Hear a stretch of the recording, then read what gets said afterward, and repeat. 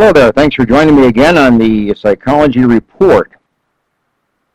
Teenagers, their well-being. Are teenagers swayed by their culture? Does their ethnic identity make a real difference in how they behave and how they mature and how they handle life? Well, there's an adolescent development lab at the University of California in Los Angeles, UCLA. And this lab is devoted to exploring the adjustment of teenagers, especially teenagers from a whole diverse cultural background. So they try to compare kids on certain parameters or certain traits and certain behavior patterns and see how they fare and whether culture at all makes a difference. Now, this is an important study or series of research by this lab because we have all this talk these days about culture and ethnic backgrounds and ethnic differences. It's easy on a political basis to just say automatically that things happen to somebody because of their ethnic identity or because of their social class or because of the neighborhood in which they live and those kinds of things. You know, when you really do the studies of this, when you really compare kids from different backgrounds, there's not that much difference, really. And we have to be very careful and not let our political system just categorically make statements about people from different ethnic backgrounds and ethnic groups and assume that that's true. It may be true in their case, it may be true in a few cases that they know about, but when you do the hard research, you know, there's not a lot of difference, you know, that comes up, but there are some differences. Let me give you just a couple examples from the lab and some of the research that they've been doing. One study, they explored the pros and cons of adolescents helping family members and providing emotional support in the home, such as cooking, cleaning, watching siblings, helping the parents, doing the dishes, and those kind of things. And what they found this kind of, no matter what the ethnic background was, those that had tasks to do, those that had assignments, those that had chores, those that offered a helping hand, those that were more willing to pitch in and help the family, were happier than those that had fewer things to do or did not help or did not pitch in and help the family on day-to-day activities and chores. So there seems to be a level of happiness and meaningfulness that comes, no matter what cultural background you're from, when you pitch in and help. But here's one of the interesting things that they found, is that kids from the European backgrounds help less. And those that are from Asian and Latin or Latino backgrounds help more.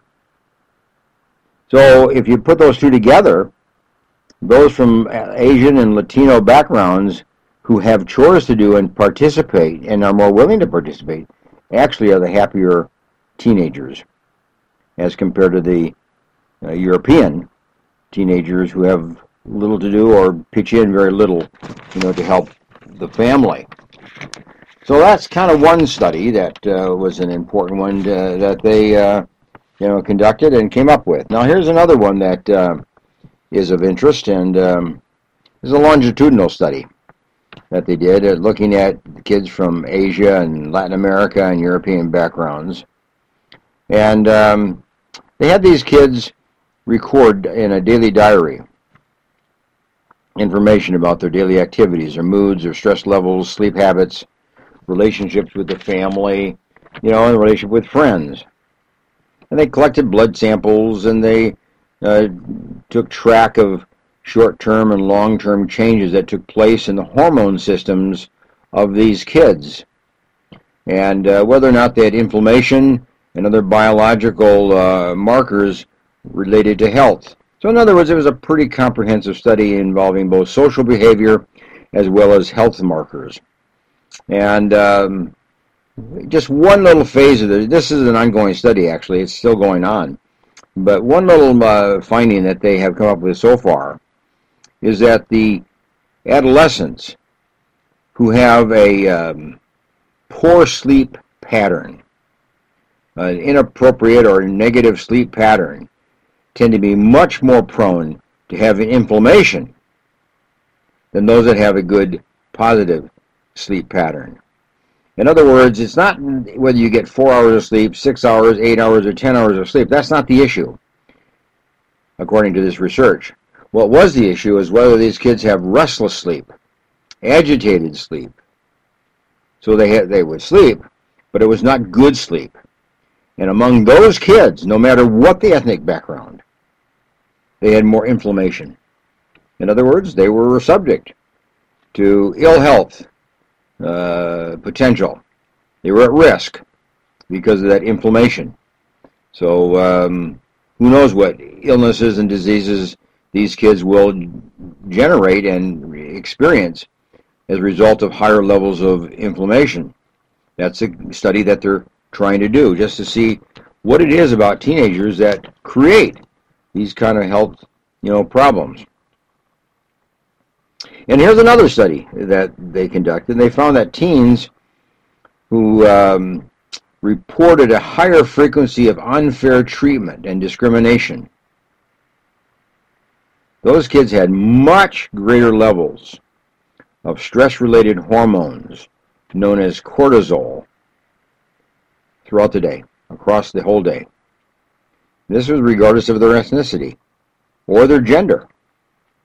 So experiences of discrimination, such as bully behavior even, might create a chronically elevated level of stress for these individuals. And when you live with a higher level of stress and chronic stress, you're more prone to health breakdown because your immune system weakens and breaks down, and then your health breaks down accordingly. So it didn't matter what ethnic background was. High stress is high stress. It affects the body no matter what. And in this way, kids are all the same. And here's another study that they did to explain some of the findings about these American adolescents who place value on family obligations. That is, family is very important to them. They build their life around the family. They organize their life around the family. They value the family. They help family. They participate in family life. Kids who do that had a much lower rate of substance abuse than kids who do not value family, did not value family very highly. So family values were extremely important to these adolescents. And family values can be a protection, against not only high levels of stress, but inappropriate social behavior, such as drug use and substance abuse of various kinds. This is true no matter what the background was of these kids. So as long as there was family value, these kids were protected from the horrors of drug use and drug addiction. But where family values were not played up strong, or were not very strong, and were weak and anemic and shaky, those kids were at higher risk for substance abuse. So family value is very important. And we know that family value tends to be a little bit higher in your Asian and in your Latino, Mexican population of families and adolescents. So when that is the case, those kids have a lower level of drug use. And there's some advantages. It's not necessarily being Latino. The advantage is having family values, having family closeness, having family bond. That's what this research is really saying. So, really the ethnic background is minimal in terms of having a strong impact. But what is seen to be strong is whether these kids function as a family, whether they bond as a family, whether they're united as a family, whether they value family life, and whether families are close and bonded and support each other and care for each other and love each other. That's the message so far coming out of UCLA in the Adolescent Development Lab. So there's the message for all of us. Build that bond, build that closeness with your kids. Make sure there's a great family value. Make sure there's a family unity. Make sure there's a family closeness. Make sure there's a family identity, a family theme, a family identity song, motto, if you will. Some kind of identifying factor that says, this is our family and we're different from other families. You want to be a family that's strong in and of itself. Anyway, thanks for joining me today on the podcast. And I refer you to my website, booksbyhedberg.com. Great book there on Dr. Teach Me to Parent. And book is selling well and certainly is being used by a lot of people who want to be good parents, want to be effective parents with their children. And that book, Dr. Teach Me to Parent, is the basis of my television program, Saturday mornings, 10 o'clock, on Central Valley Talk. It's 10 o'clock in the morning at Pacific Standard Time.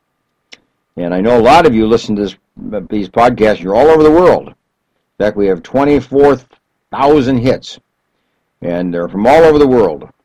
So if you're going to listen to Dr. Teach Me to Parent on television, it's the internet, centralvalleytalk.com, 10 o'clock in the morning, Pacific Standard Time. So get the book and read it, listen to the program, and you'll get it in a verbal form as we discuss different issues week upon week. Hey, good for you. Nice to talk to you, and bye for now.